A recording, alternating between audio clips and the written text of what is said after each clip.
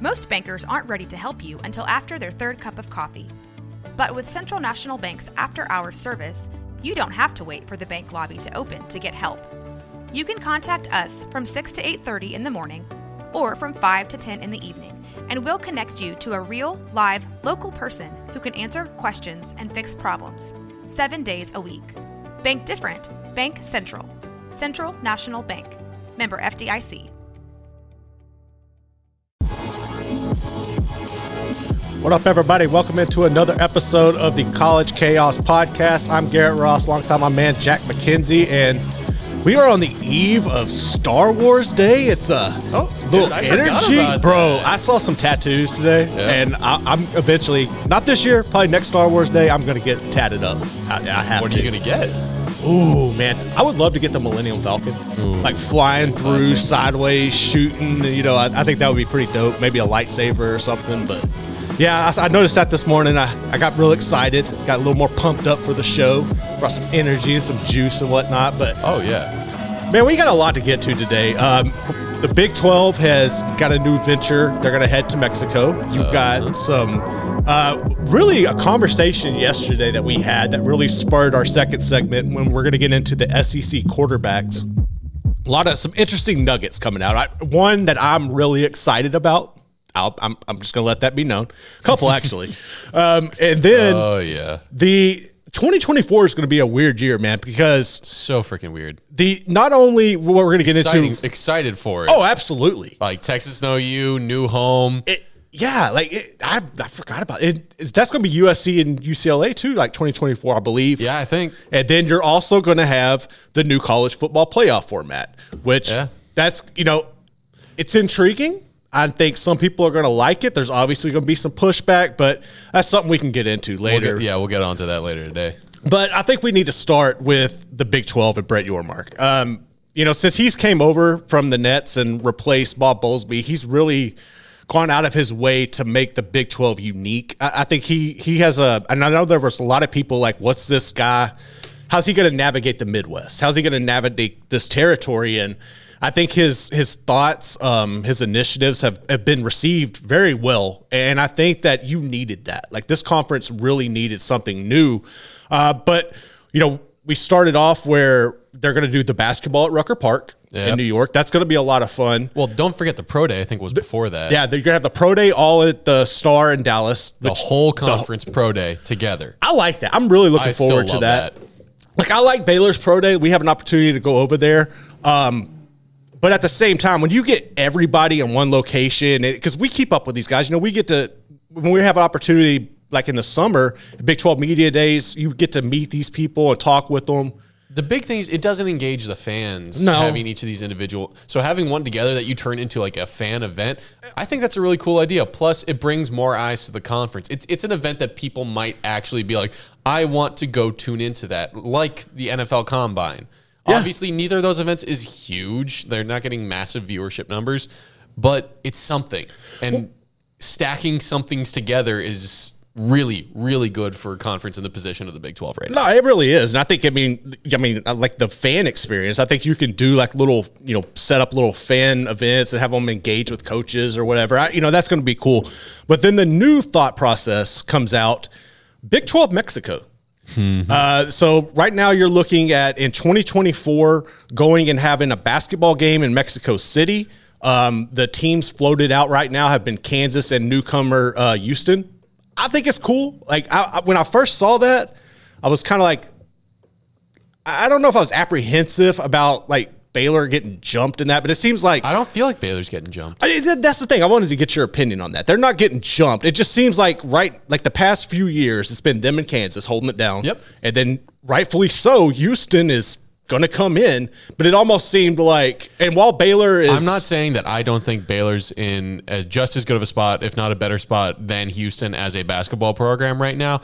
I think it just makes more sense. I think Houston's alumni base is bigger. I think they're closer to the border. I think it also is a great emphasis on this is the new Big 12. Right. This isn't your grandpa's Big 12. This isn't your dad's Big 12. This is one of the new members who is a power in basketball going up against the undeniable, unequaled Big 12 basketball power.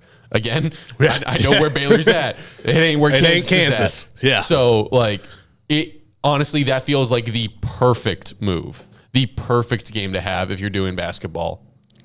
Yeah, I mean, I like it. I think it's going to be intriguing. And another thing is, like, how do you set up the rotations? Like, this year it's Kansas and say it is Kansas and Houston. Then next year, do you do K-State, Baylor? You know, like the rotation with that's going to be intriguing.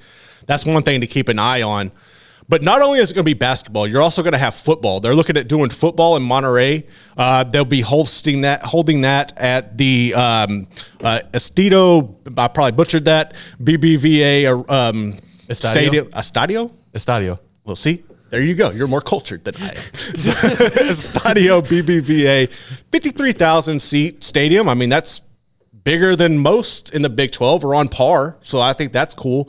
My thing is, like, how do you determine those matchups? Like, do you think you would do, like, say if it was this season, would you try to put TCU and K-State there because they played in the Big 12 championship last year, or do you go like a new blood situation? How do you think you would navigate that? Football is going to be so weird because, like, you're losing the two biggest brands of football from the conference. Right. Like, there's no way to sugarcoat and Texas that. probably has the biggest fan base in Mexico. I think of them like the Cowboys. Yeah.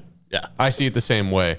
So after that, it starts being like, what do you entice people with? Like, does the Baylor-TCU rivalry mean crap south of the border? And, I don't know. And even then, are you willing to take a rivalry off campus? So you start having to look for maybe some more interesting matchups. What first jumped to my head was Tech and Houston. I can't exactly speak to why I think that. Well, fan bases. I think especially Tech, they're a rabid fan base who would travel. Yeah. And you mentioned Houston's fan. I think that makes sense. Yeah. But then it's like, you're not going to give Houston the first football and first basketball game. No. You can't. It's going to have to be four different schools. Well, so then I looked like maybe Oklahoma State, a pretty good established brand, but they're looking like they're maybe on a downslope right now. I really don't know what direction they'll take it with football, but I still think it's a great idea. I think there are a lot of rather football-starved but football-obsessed people down there who they don't care if it's the NFL or Power 5 college football. It's football. Yeah. I also was thinking, too, like, say if you took a program, let's say you put BYU down there versus, I don't know, Iowa State. I mean, just throwing shot in the dark there. I think if you're a program like a BYU, if you're like a Baylor, I'm sure TCU does this. I'm not 100% because I'm not familiar with the program like that. But a lot of those private schools do the charity work. They'll do the travel. Like, do you think you could tie that into not necessarily a mission trip type thing, but I feel like those schools would do well to go down there. They're already familiar with that. Like, I think that would be something that could engage with the community as well. Yeah.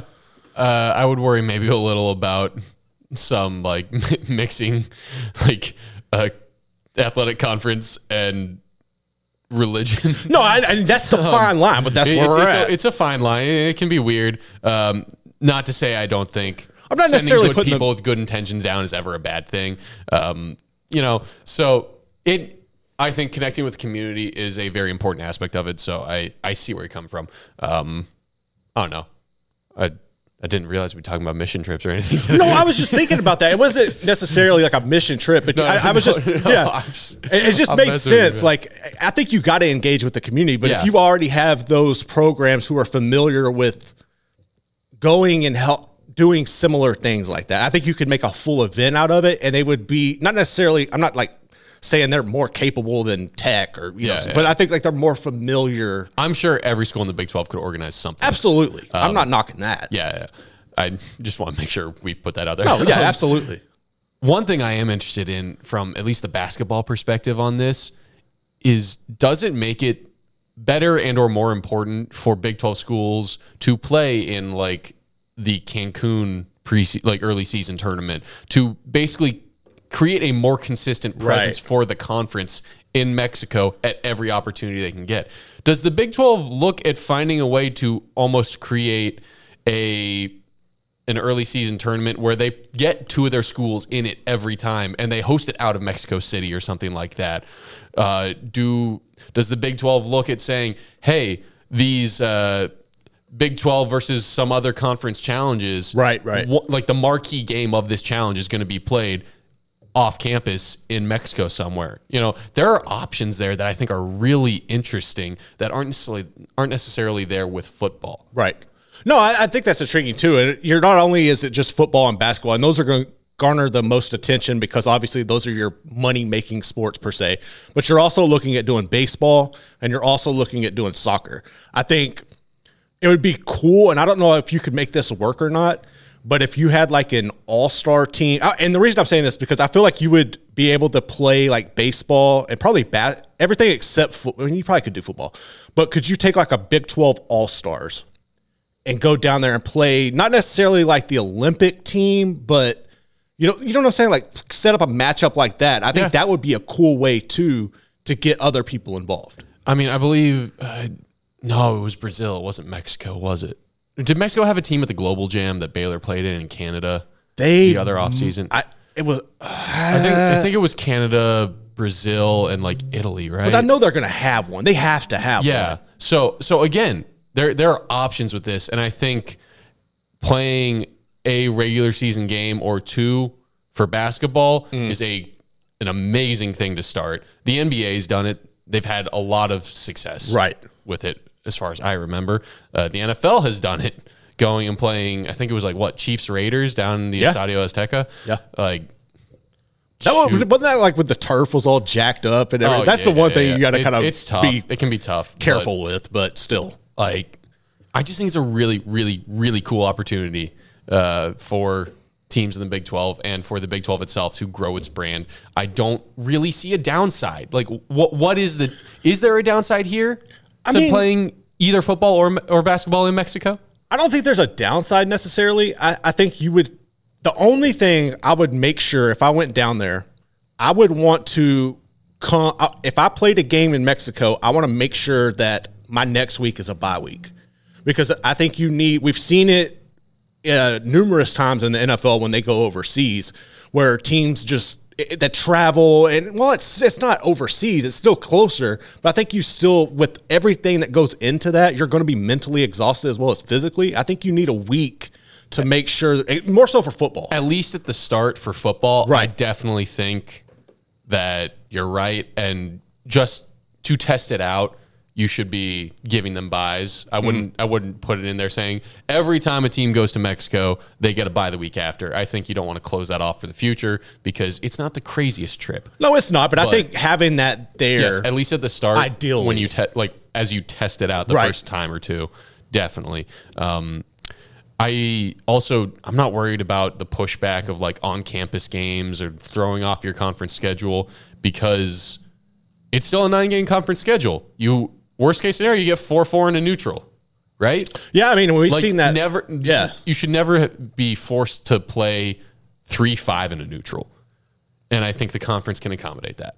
Yeah, I mean, I think we've seen that in the past, right? Like when Baylor and Tech would do their little neutral, which was terrible idea. Terrible idea. Terrible. I hate neutral site games mostly, especially neutral site rivalry games. Yeah, I like them, like the big games, like to start off a season. I don't mind, but like if it's in, do you do? I hate that. Only one game comes to mind is, yes, that should be played neutral site rivalry every year. Texas, Oklahoma? Yes. I can see that. There is no other game that I think actually should be played neutral site rivalry. I can see that. Rivalry, yeah. I feel like I don't have a problem. Early season non-conference games as well. I'm just like, do a damn home and home. I mean, it would be cool. Like, it's so cool to see this team go into that environment, and then they have to return, hopefully the next year. Yeah, I mean, obviously, first thing that comes to my head right now is LSU, Florida State, right? It would have been awesome to do it in Death Valley and then go to the Doak. But you see what I'm saying? I know, I fully agree, but I do think I enjoyed when. It was a blowout, so I wouldn't use USC Bama, but you have numerous games up at Jerry World. And I think it does add, especially if you're a fan of a team, especially in this economy, who cannot travel. I think there's value to bringing a game to that area. Does that make sense? Like some value to that. Not buying it? There's value there. I'm not buying it, though. Well, I mean, your environment's not going to be the same. I see it. I don't want it. Right. That's where I'm at with that. That's fair.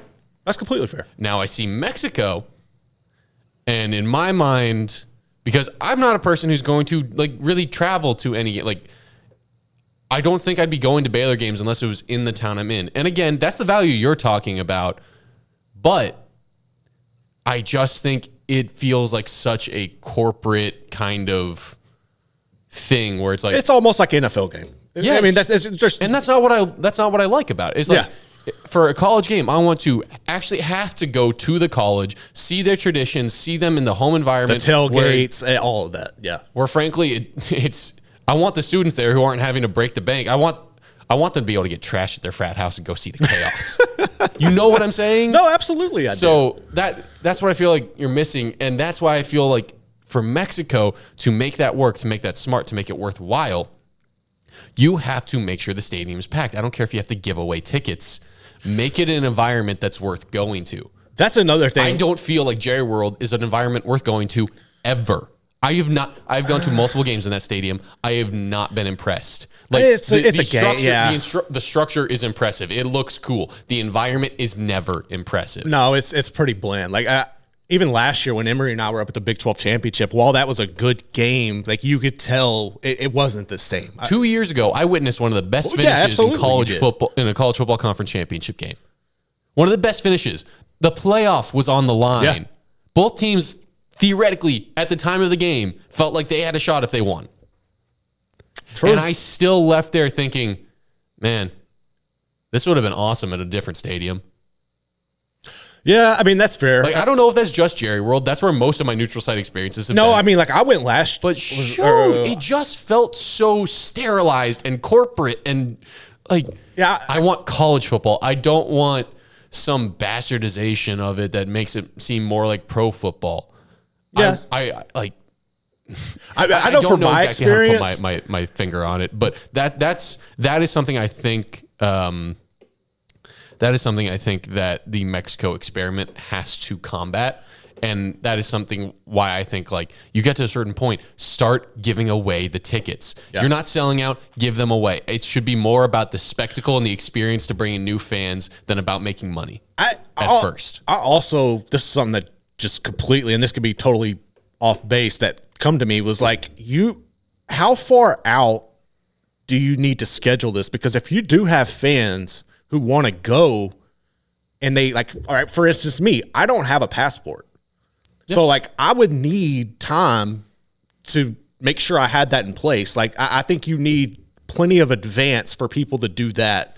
And then like how many of these fan bases, like that's another thing. Are you banking on it being a mix of like your fans and locals? Like, do you want it more so local? Like, how many fan bases are going to travel consistently to Mexico? I would love to. In like, my mind, I'm only trying to fill up that stadium at most with 50% U.S. citizens. Right, yeah, because that's the whole point. Yeah. Like, I'm banking on we are trying to create new fans. We're using the scarcity of the actual in-person product. Right. Being in Mexico, like, how many football games do they have a year of American football? Probably like 3 or 4. Two. Yeah. Like 2, right? Yeah, 2. Probably about so this NFL, would make it, what, 3? This would make it max 2 or 3. Right. So, yeah. So like in my mind, I'm thinking, hey, you're trying to pack this place out with local people, new fans, prospective fans that you want to bring in, not necessarily to the teams that are even there, but just get them excited about the league. Yeah. Get them excited about the game. Do you think this is something that where like because of, well, I'm not going to say it's new because we see the Big Ten, right? Like they go to Dublin and play. But do you think this is like, all right, for instance, Kansas and Houston in basketball, I think that is something because of the matchup that would naturally garner ESPN's attention to send game day down there. But if it's football or something like that, you got to have the right matchup. Like do you think there's a draw like that would get ESPN or somebody excited, Fox even with their broadcast to go down there and want to do a game day set? Yeah, you're going to have to look at doing an early season conference game in my mind. True. like you're going to have two contenders play early and have them play early in Mexico. A week where hopefully you're not like, you almost need to wait until right before the season and be like, we're flexing this to Mexico, at least the first time. Because you want that hype. You want to have a reason to have game day go international. Yeah.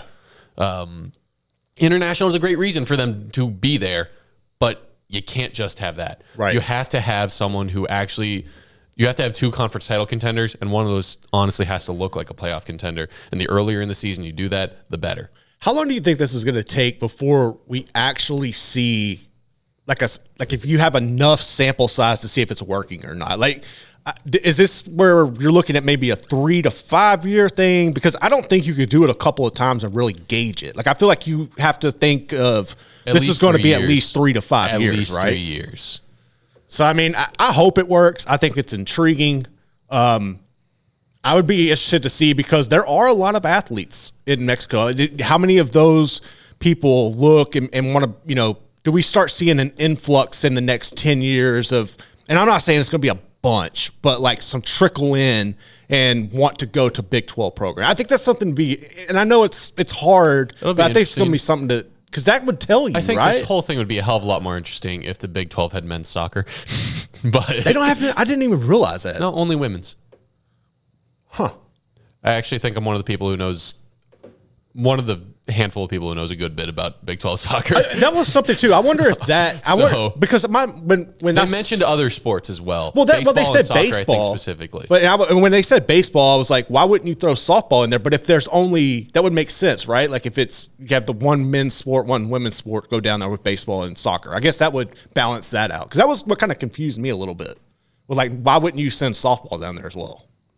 But if that's how it is, I don't know if softball's even remotely big in Mexico. That's a great point too. I know nothing about softball. I like the pace of it. It's pretty fun. I'll take the pace of that over baseball any day. It's good. All right, man. But no, I hope this works. I think it's fun. It's something unique, and it just kind of solidifies what Brett Yormark is doing and his mindset for the growth and keeping the Big 12 relevant while everybody is up against the juggernauts. The Big 10, the SEC are continuing to separate. I know we're going a bit over here, but just random question to throw out there. We've seen like these last 3 steps in my mind are the Pro Day, the Rucker Park, and now Mexico. Mm-hmm. That was after jumping in line on the media deal. Right. What on earth do you think the next thing could be? Because like I don't think he's going to slow down. What is the next thing that Brett Yormark has the idea for the Big 12? Well, I think, and it's probably going to piss some people off out west, but you're having meetings today, ironically in Arizona. I think expansion, right? Like that's got to be like you've had outside of expansion. Okay, outside of expansion. That's a good question. I know I just sprung it on you. We did not talk about this at all before the show. No, I mean, it's cool. I'm trying to think, like, you could do, she got baseball. Like, what other sports or what other could you capitalize on? Like, do you do something unique with TV? Like, I mean, that's kind of limited. You've already got your contracts. Man, I don't know, dude. I will say, like, I don't think it's a huge deal. College soccer is not big here. No. But something that I saw recently was that, do you know Wrexham? Ryan Reynolds and Rob McElhaney's football club they bought in Wales. I've heard it. I'm not familiar with European soccer. They're coming to the U.S. this summer to play not the LA Galaxy, but the LA Galaxy's second team. They have 2 teams? I didn't realize they had like... Oh, yeah. It's like an A and a B. Okay. But Wrexham's not at the level of the A team. So they know we got to play to our level. We got to play the B team. I'm just curious if we see other sports start adapting some of these international ideas just to get recruiting out there and like to try and build the brand, to get like say, I don't know, Iowa State's women's soccer team goes and like does kind of like a home and home with some, I don't know, university or maybe a club's like women's, like, I don't know, 18 and under women's team or something like that. Do you start seeing a lot of like little international exchange things that aren't like made for TV, but slowly but surely get the names out there? You could, and I don't know how many Big 12 schools do this, but as much as esports have emerged, and you constantly have, stuff from across the nation. Really, that's global. I think maybe if you have like esports tournaments or something like that, I think the that conference officially sponsoring esports, right? Like say, you have a Baylor, because remember they did this. I think Baylor did this not too long ago. There was an esports I feel like it was basketball. It was when I was with JMO. Baylor definitely did a 2K thing where they got a mod in there, and they did like Alvin Brooks' team versus was it Tang's team? It might have been during the bubble. It might have been during the bubble. I remember they did something like that. But I think that's something that you could capitalize on. And I think that's something that a lot of people would be intrigued by because, I mean, everybody plays video. You could even make it to where like you had teams, like players on teams playing other people from other countries and stuff. I think that would be a unique avenue to hit. There have been a couple good ideas here from the chat just now. Scotty B threw out volleyball. I feel like every time I've gone to a volleyball game, volleyball's cool. I've been impressed. Volleyball's fun. I'm like, they are athletic as hell. And so I think beach there's and hard court. Beach volleyball is somewhere that I definitely think the Big 12 could grow. I think TCU's got a pretty solid beach volleyball program right now, actually. But beyond that, just I don't know. I think it's possibly a growth sport for on the women's side, right? And I think you can get a lot of good entertainment out of that. And then another one, Clint Moses threw out college basketball games in Europe, Japan, or Australia. I love that, and I think actually trying to turn those every 4 years team trips to different out of what Baylor did with Canada. Yeah. Canada was actually, I believe, different. I think Baylor can still do a proper team trip here soon. Like the women are going to do this upcoming year when they go to. Okay. Because you get one of those every 4 years, but then there are certain events where if you get selected to be them because you didn't choose, you got selected, then you get essentially an extra trip. But turning more of those actual team trips into showcases that are televised, that I don't know, I think playing more outside of the footprint just to build the brand. You're going to have to. And I think that you're going to see more of an initiative. And maybe Mexico is just the start. Like maybe that's, you start with what country's border. Maybe you start Mexico, then you go in. We've already seen some footprint up in Canada and then go overseas from there. I'm liking some of these comments. I don't think ice hockey's anywhere. I'm going to tell you this. I wish to God that the Big 12 played hockey. I freaking love hockey. When I went to Arizona and being able to go on Arizona State's campus and they were practicing, dude, I was so freaking pumped. I need to, I know they have club hockey, and that's cute. Make this a damn NHL sport. I mean, not NHL, but make this an NCAA sport. Yes. Big 12 hockey, take that crap to Canada. Let's ride, dude. Let's freaking ride. Okay. I'm down. Also, the big Lubbock with next is the World College League for non-football sports. I don't think any of us think it's going there. I don't even necessarily think you're going there. That's too much money. Just to be clear, I don't think the big Lubbock's going there, but it's interesting. I don't think it's actually happening. Paxton's down for hockey. Paxton's the one who brought up ice hockey. But would you do rifling and stuff? No, I mean, dude, TCU is we're taking the what was it was it meat checking world championships or whatever that meat judging world championships? Nah. We're gonna do the barbecue. We're gonna for real though, just to kind of try and wrap it up. I really actually do think you're onto it with the esports. Esports, I think would be the perfect thing. Esports is the one. I get the. I don't know. You don't even have to go there. You can do that remote. Yeah, there's something about that. The idea is just yes, this is what Brett Yormark will do next. I mean, I think that's a great avenue. Probably wrong, but esports does sound like it's the most feasible option, in my opinion. Yeah, could be wrong, but I think that is definitely an avenue. All that really leaves me thinking now is what's next for all these other colleges and conferences, and specifically, what's next for QBs in the SEC? Ooh. Because a lot of their top QBs are gone. A lot of turnover, man. A lot of turnover. And we're going to tackle that next here on the College Chaos Podcast.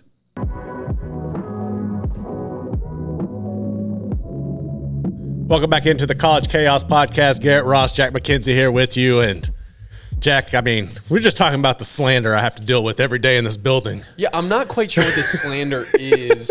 Because to be fair, I'm usually off in my own world, like editing something with my headphones in, so I don't always listen to the 365 Sports Show. As informative and good and high quality as it can be, I'm usually having to do something else for our company. You are. So what's this SEC slander that we hear all the time before we hop into the SEC QB conversation? Oh, just, how they just control everything. And it's just so bad. And they're the big bad monster. And just constantly the propaganda machines. And I know it's probably true, but, it's just funny. But anyway, I have to sit in Big 12 territory and absorb it every day. Look, every conference should have their propaganda machine because if one conference does, every conference should. It's a battle like that. It's like political parties. Yeah, exactly. It's exactly what it's like dealing with. But yeah. So, yesterday you and I were having a little conversation. As y'all know, I am an LSU fan, and I have been really nervous about the future of Garrett Nussmeier. I thought he was destined for the portal. I was so scared, dude, because it made all the sense in the world right now in the current climate of college athletics for him to hit the portal. And once the spring game, really after I watched the spring game, I was kind of the watching him and Jaden Daniels, their camaraderie and the way they just they seem to bounce off each other, support each other. It's very unique. And so watching that's that, really nice for Daniels after Arizona State. Absolutely, it is. And so in the locker. Exactly. So I was like, okay, cool. Maybe Nuss realizes the situation. He's seeing that this is going to be Daniels' year, and then it's going to be his. Walker Howard transferred out. TJ Finley hit the portal the year before that. And then it comes out, Nussmeier says, I am staying in Baton Rouge. And I got freaking pumped because for so long as an LSU fan, I have felt, especially in the terrible Les Miles, I love Les Miles at the time, but his neglect of the quarterback position year in and year out was absolutely brutal. And I really felt like if they were able to get quarterbacks like they have done over the past 3 years or so, really since Burrow came from Ohio State, that they could have been what Bama was. I mean, I really think they were literally one position away from being that good. You're starting to see that. Hard time seeing it, but okay. Think about it, dude. They were loaded nonstop. They just could not get a quarterback that could walk and tie his damn shoes. And they would get beat by freaking Bama by 2 points. I know quarterback is the most important position on a football team, but there were too many shortcomings on those teams in terms of the actual product they put on the field. I'm sorry. If they you have talented as hell at every position except quarterback, but they didn't play like it, Garrett. Yes, they did. They did in every aspect except the quarterback position. It's spreading the field. How the hell do you have Odell Beckham and freaking Jarvis Landry and they can't throw the ball to him? I don't think they're winning national championships even with Get out above of here. average Power 5 quarterback. This is the slander I'm dealing with. That's what I'm talking about. Prime example. No. I don't think they would be winning at the level of Bama. They'd be winning maybe another national championship. They wouldn't be winning more than one. Hell no. I think they would have at least 2 more. At least 2 more if they had a decent quarterback during the Les Miles era. That's where I'm at. That's probably my bias. And you can just deal with it. I think if you have a different quarterback and a different head coach, yeah, sure, talk to me then. Look, man, the Mad Hatter did his thing. He be eating some grass and whatnot. Okay, so with that being said, derailed the segment already. Exactly. No, so I think LSU is really set up nicely in the future. And then you had a couple other quarterback news that kind of unfolded where, to my joy, Bama realized that Jalen Milroe is not the guy. I think we kind of all saw that last year. To your joy? Yes. You're happy they probably got in a quarterback who's going to play better for them this year? Look, I'm going to tell you this. Than who they already had in town? So you bring in Tyler Buckner. That's cute. That's cute.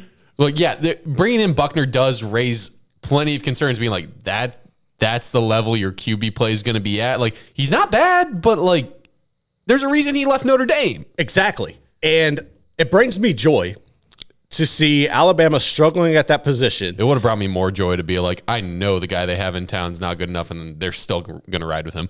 Hear me out, though. Brian Kelly knows every flaw in that man's system. Oh, why did I not think of that? Thank you. I am so freaking pumped.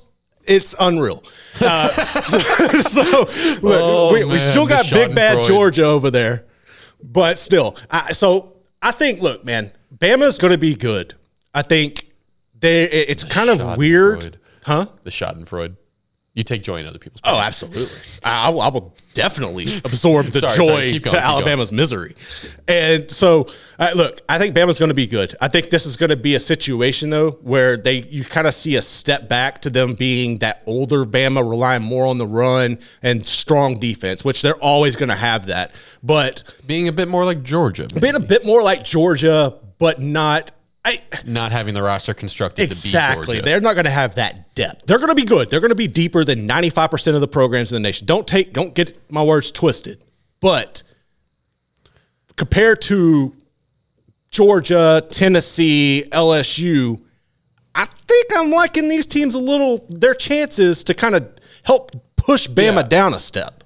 Like offensively, when I look at Georgia, I look at the trenches and I look at tight end. I think, they're killing it there. Absolutely. I look at Bama and I'm like, they're killing it at wide receiver and running back and quarterback. So now if they're not killing it at quarterback, I'm not saying their O-line's bad. Do not get me wrong. No. This is still Bama. Exactly. But if you're trying to rank the relative strength of each position group at Bama, now that QB's going down, tight end, O-line, those were probably the two lower groups compared to wide receiver and running back. It is, and you're in a situation where for the longest time. So essentially their offense is having to look at emphasizing the positions where they were relatively weaker. Yeah, and they're also in a situation where they're losing these recruiting battles where for the past decade they've had it on lock. Like, it was Bama in the field. Now you've got there's 4 teams that can compete with them or beat them on a regular basis. We haven't. I feel like that's the case, that we can see that going forward. Those Georgia, Tennessee, Georgia, Tennessee. I think Tennessee. I love Josh Heupel. I loved it last year. I will keep loving it. I think Joe Milton's going to Joe Milton's cold, dude. And then you got my biggest concern is, frankly, just are they going to keep having a good enough overall team? I think they will. Not just the offense, to compete with Bama every year. They have the money. That's where we're at now. Competing with Georgia is a different question. Yeah, I want to make sure. When I say compete with Bama, I'm not saying compete with the best. I'm saying compete with Bama. Because Georgia's the best right now. And then you're also going to have a situation, too, where we don't know what the schedule format's going to look like. They're still trying to debate that, how they're going to do that. So you're not necessarily going to play everybody, which you never have anyway. The Big 12 was the only conference that did that. But I think you're going to see where you could have, like, teams with easier paths. Like, you might not even have Bama on your schedule if you're Tennessee. I hope you would. That's probably got to be the one where you do. That's got to be one solid rival. That's got to be the one solid rival. But I think that's something to take into consideration, too. It's like, how is this schedule going to shape out and everything? But I feel like these programs are catching up and going to pass Bama. And when you're looking at a situation where you're relying on a transfer like Tyler Buckner to be your guy, I'm not real confident. And Jalen Milroe's your backup. Like, bro, does he need to be like Roschon Johnson and switch positions at this point? Like, he can't throw, dude. Like, he's not accurate. Know. He's fast as hell, but he's not accurate. I don't know, man. I don't know enough about him, but all I'm left here wondering is, like, if Bama's truly looking at getting passed up right now, are we about to see the wrath of Nick Saban again in the next 2 years? Or are we actually going to see the tail off, finally? Look, I think they're always going to be competitive. And I'm not saying it has to be one of those things. No. I think they're always going to be competitive, but I think we're in a situation right now where the Saban golden era is gone. He's always going to have teams that are good. He's always going to have teams that are competing, but they're not going to be what they have been. There's just no way. And plus, you're going to throw Texas, and I know Texas, other than Paxton, I'm probably going to get ripped for saying Texas, doing anything. But I think with their money going over there, they need to do something this year. There's going to be more hands in the cookie jar. You know what I'm saying? Like, so that's something to keep in mind. But as far as like TJ Finley transferred out of Auburn yesterday as well. And this was a guy who... Yeah, walk me through the Auburn situation. Okay, so Auburn's really weird because you have Robbie Ashford who came in. He transferred from Oregon. And when Finley went down last year, Ashford came in and he showed that he could carry that offense. He threw for like 1,700 yards and 7 touchdowns, and he ran for almost 800 and 7 touchdowns as well. So he's good. But they don't have the pieces around them. Like, that's the weird thing is because you freeze for whatever reason, he can coach. I do not like Freeze at all. I can't stand that man. He's a damn good football coach, though. So I think he's going to be able to put a scheme around there. But I don't know how realistically what Auburn can do in the SEC, if that makes sense. Does that make sense? Yeah. To an extent. I'm sitting here just being like, I have no idea what to expect from Auburn. I'm not even certain they'll make a bowl or anything. Like, they'll make a bowl, but they're not like they're nothing to be scared of. They're nothing. I find it incredibly hard to believe they won a national championship around like a decade ago now. With Scam, yeah. Just like, okay, just taking shots out here. But yeah, like I said, I needed you to walk me through the Auburn situation because I don't know it too well. It's so Auburn's in a situation now where you got the turnover. They have the pieces there, but they're just not up to par. Do they have the pieces there?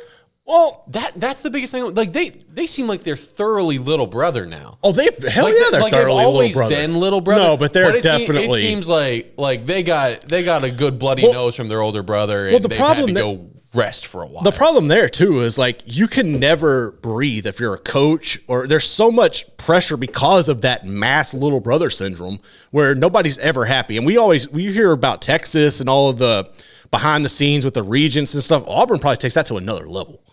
And I just you have such a small window there.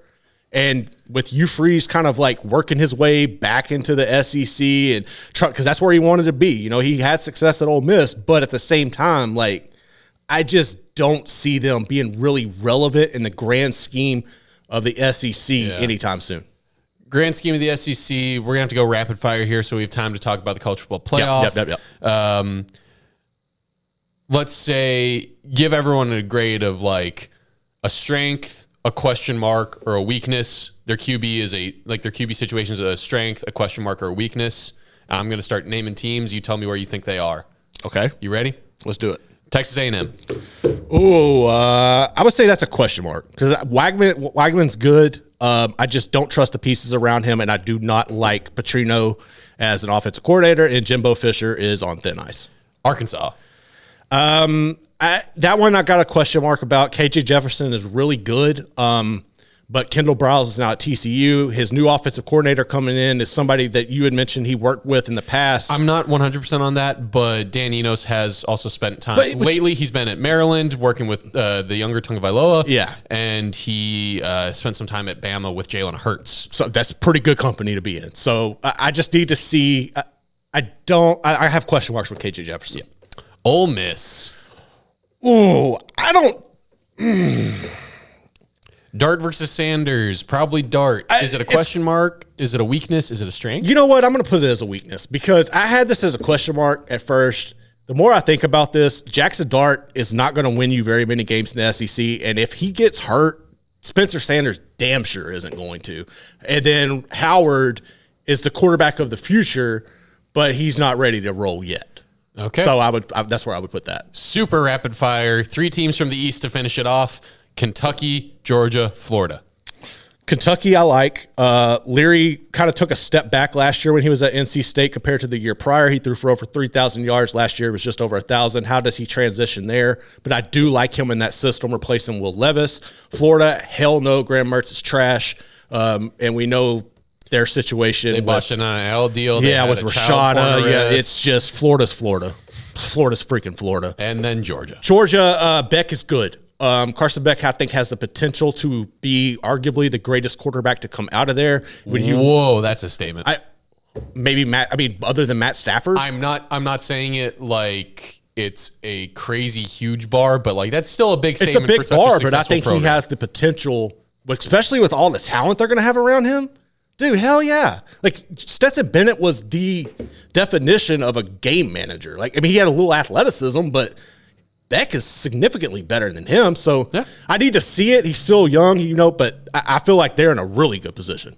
Okay, time to break. We're running over, but coming up next is college football playoff schedule talk for the 2024 season when they expand to 12 teams.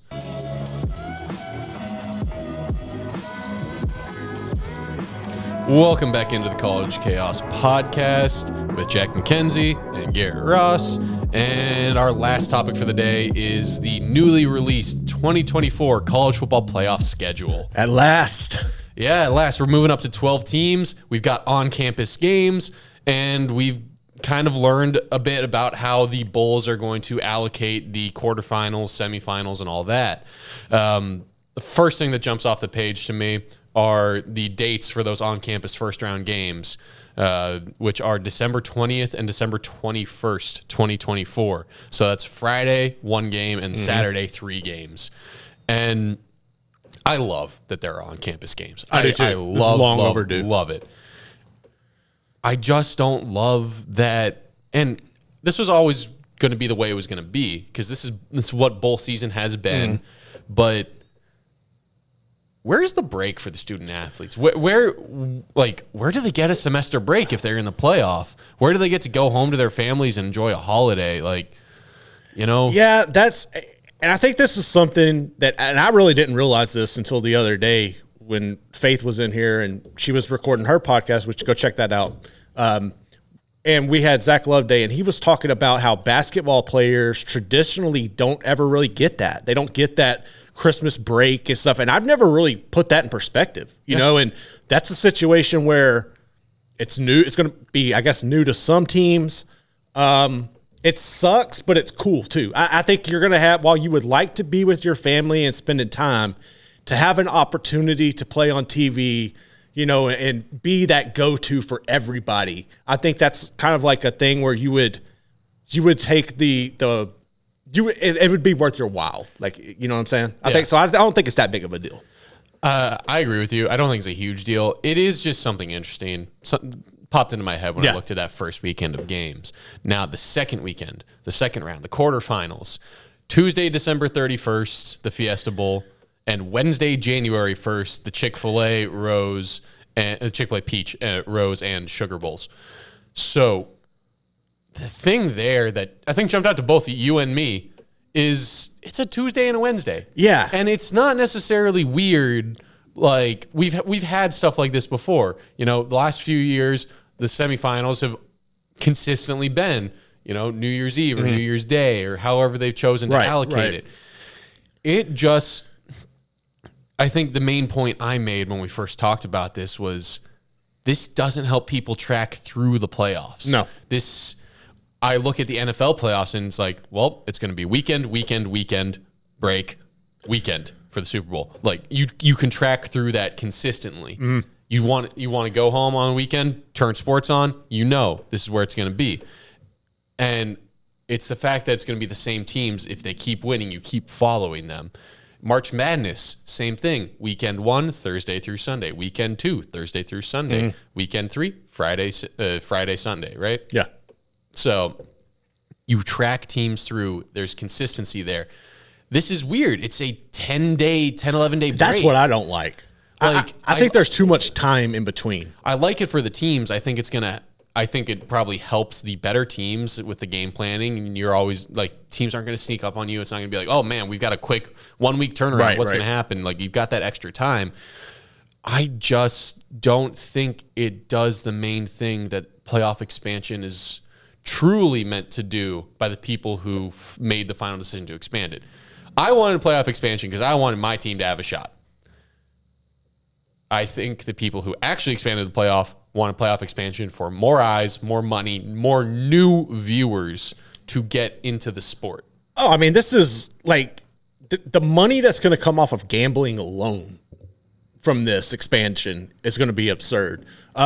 When I was looking at this, a lot of people will be off up from work, even though it's a Tuesday and Wednesday because of New Year's. But if you're somebody like, all right, I worked in the medical field for a decade, and you don't get holidays off. Like you're working, and most people want to party. You want to go to a party. You want to watch the game. It kind of sucks if you got to work the next day. You know, like that's one of those things. It's in the mix. Hell, at a party, how often? I don't know about you, but the parties I go to, like, I'm lucky that I have friends who also love sports as much as I do. Right. And we're not trying to go out to a bar or club that's not going to have it on. So I can usually find a way to have the game on. But a lot of people, they go to parties where the last thing more than half the people at the party want on is sports. For all those lame sports guys to go obsess over in a corner. I think that's when you kind of rely on, when the Pac-12 might get excited about this, the streaming aspect. Because if somebody's got like the damn New Year's thing on, then I have zero interest in watching any of those people. But if that's on the main TV, you're going to catch me posted up in the corner with my phone. Just watching the game like that. So there is an avenue to kind of get around that. It's not ideal, but it is there for those seeking that out. Yeah. It's weird, and I would be in favor of them keeping a weekend to weekend schedule for multiple reasons. It makes sense to me why they've done it this way, because they're keeping something that they already had that way, the way it was. It just feels like it's going to hurt the carryover viewership from round to round. I think if you sprinkle in other bowl games around that gap, like if you fill those 10 days with college bowl games, specifically in my mind, it's that next weekend. Right. That's where the NFL's just trumps everything, because you're not, and that's why they're trying to avoid this. And you're playing every day of the week except Sunday in this format, is because you just know you can't hang with the NFL. Well, no, that's the thing. The semifinals, you're not even playing on Saturday. Well, yeah, because the NFL playoffs have that Saturday. And that's the next thing from the next round that jumped out to me. Semifinals, Thursday, January 9th, and Friday, January 10th. So, like, I get it. You're getting back to the weekend thing because everyone's back. Right. It's not the holidays anymore. It's back to a normal kind of work week. Yeah. So you want to be in that back half. You want to be when people are going to be willing to go party and like commit to watching it on a night. It's just, and I know the NFL is almost impossible to compete with. My thing is, you don't need to worry about competing with it. You just need to put yourself. Well, I mean, it's tough. It's tough. I mean, we're both sitting here being like, why the hell is the game known for Saturdays not having its championship on a Saturday? Well, my thing is like, it don't even have to be on the championship itself. To me, doesn't have to be on a Saturday. I don't like it being on a Monday. And I thought that was something that they should have addressed with this, because move it to a Friday. Hell yeah. Like, move it to a Friday, let that kick off the weekend. No. Because I've got a better idea. Okay. Time up the playoffs to the NFL playoffs, where the off week heading into the Super Bowl is the college football national championship. That would be perfect, because you would have all the I know that pushes it back. That makes a gap there in between the regular, like a sizable gap in between the regular season and the full-on postseason. My thing is like, at that time, though, are there finals and stuff going on? Like, what is that? There's nothing going on for like around that time, right? School-wise? Last weekend of January? Yeah, I mean, for the national championship? There's nothing they're having to worry about. Essentially, this is like move it back 2 weeks, I think. Yeah, I mean, I think that would be ideal, but regardless. That also gives you a window to start having possibly conference championship tournaments of the top 4 teams in the conference, and then they played 2 rounds. Stuff like that. It gives you some wiggle room for that kind of expansion, for overall schedule expansion in any form. Yeah. So that would be a future thing that I'd be looking towards. But right now, it's just I hate how much of a monopoly the NFL has on those. Oh, dude, it's a stranglehold. It's not even close. Because I feel like the national championship college football game is a better spectacle, is more entertaining than the NFL wildcard game. Yeah, okay. Wow. Garrett, pick a better example. SEC. Anyway. I don't think I can keep this episode going. No, yeah, I had to get you on that one. One thing I did notice though, and I thought was funny, was the Rose Bowl. After all the bitching they did, they get their afternoon slot, they get their little sunset, they get all of that. Yeah, they get My this thing for the is next like, however many years. How's the rotation work though? Like it's going to be the rotation. They're going to have to just bite the ball. No, not even bite the ball. They're just going to have to get shot in the head by this at some point. Like, they pretty much already have. No, you know what I'm saying though. Like eventually, it's just going to be done. Yeah. Like they've got it for now. I feel like this is the last gap. Okay, so here's my thing. I think we're all in agreement. We're happy that this is 12. I think a lot of people would debate if they want 8 or whatever. Is it content to stay 12 over the next couple of years, or do you see it expand into 16? Like, what are your after that? 4 years before we hear serious talks, probably 10 years before eventual expansion that I don't want to happen. Mm-hmm. That's fair. I think 12 is a great number. I do too. I think it's perfect. A great number. Long overdue. Hey, if you expand to 16, then maybe you really could look at my idea of the timing and fitting the national championship. Maybe that's something they're looking at. That could be something down the line. Because they got plans for it. Yeah, I'm sure someone else thought it. Point is, I really want to spend some time and sit with 12 teams before I even have to think about expansion. 4 always felt a little too small. It was ridiculous, yeah. I would have wanted 8. We've got or 12. Even 6. I'm not mad about 12, and I really just want to live with it for a little before we jump into whatever's next and whatever can make more money and exactly. All that. But hey, I mean, I'm gonna have to live with it. You're gonna have to live with it. Y'all are gonna have to live with that being the episode here. And we're gonna look to expand and make more money in the future. But hopefully, we'll keep giving you the same good product. Anyway, thank you all for tuning in. Go over to 365 Sports at 3 o'clock today and every weekday for the main show that Garrett is the senior producer of. And they'll have your latest on college football, Big 12, college basketball too. Everything, Pac-12, realignment stuff. They got it covered. Anyway, please check out the other episodes of our podcast on Spotify. Subscribe. All that good stuff. We're on Twitter. Give us a follow. Check us out. Anyway, thank y'all for tuning in. And this has been the College Chaos Podcast. Peace.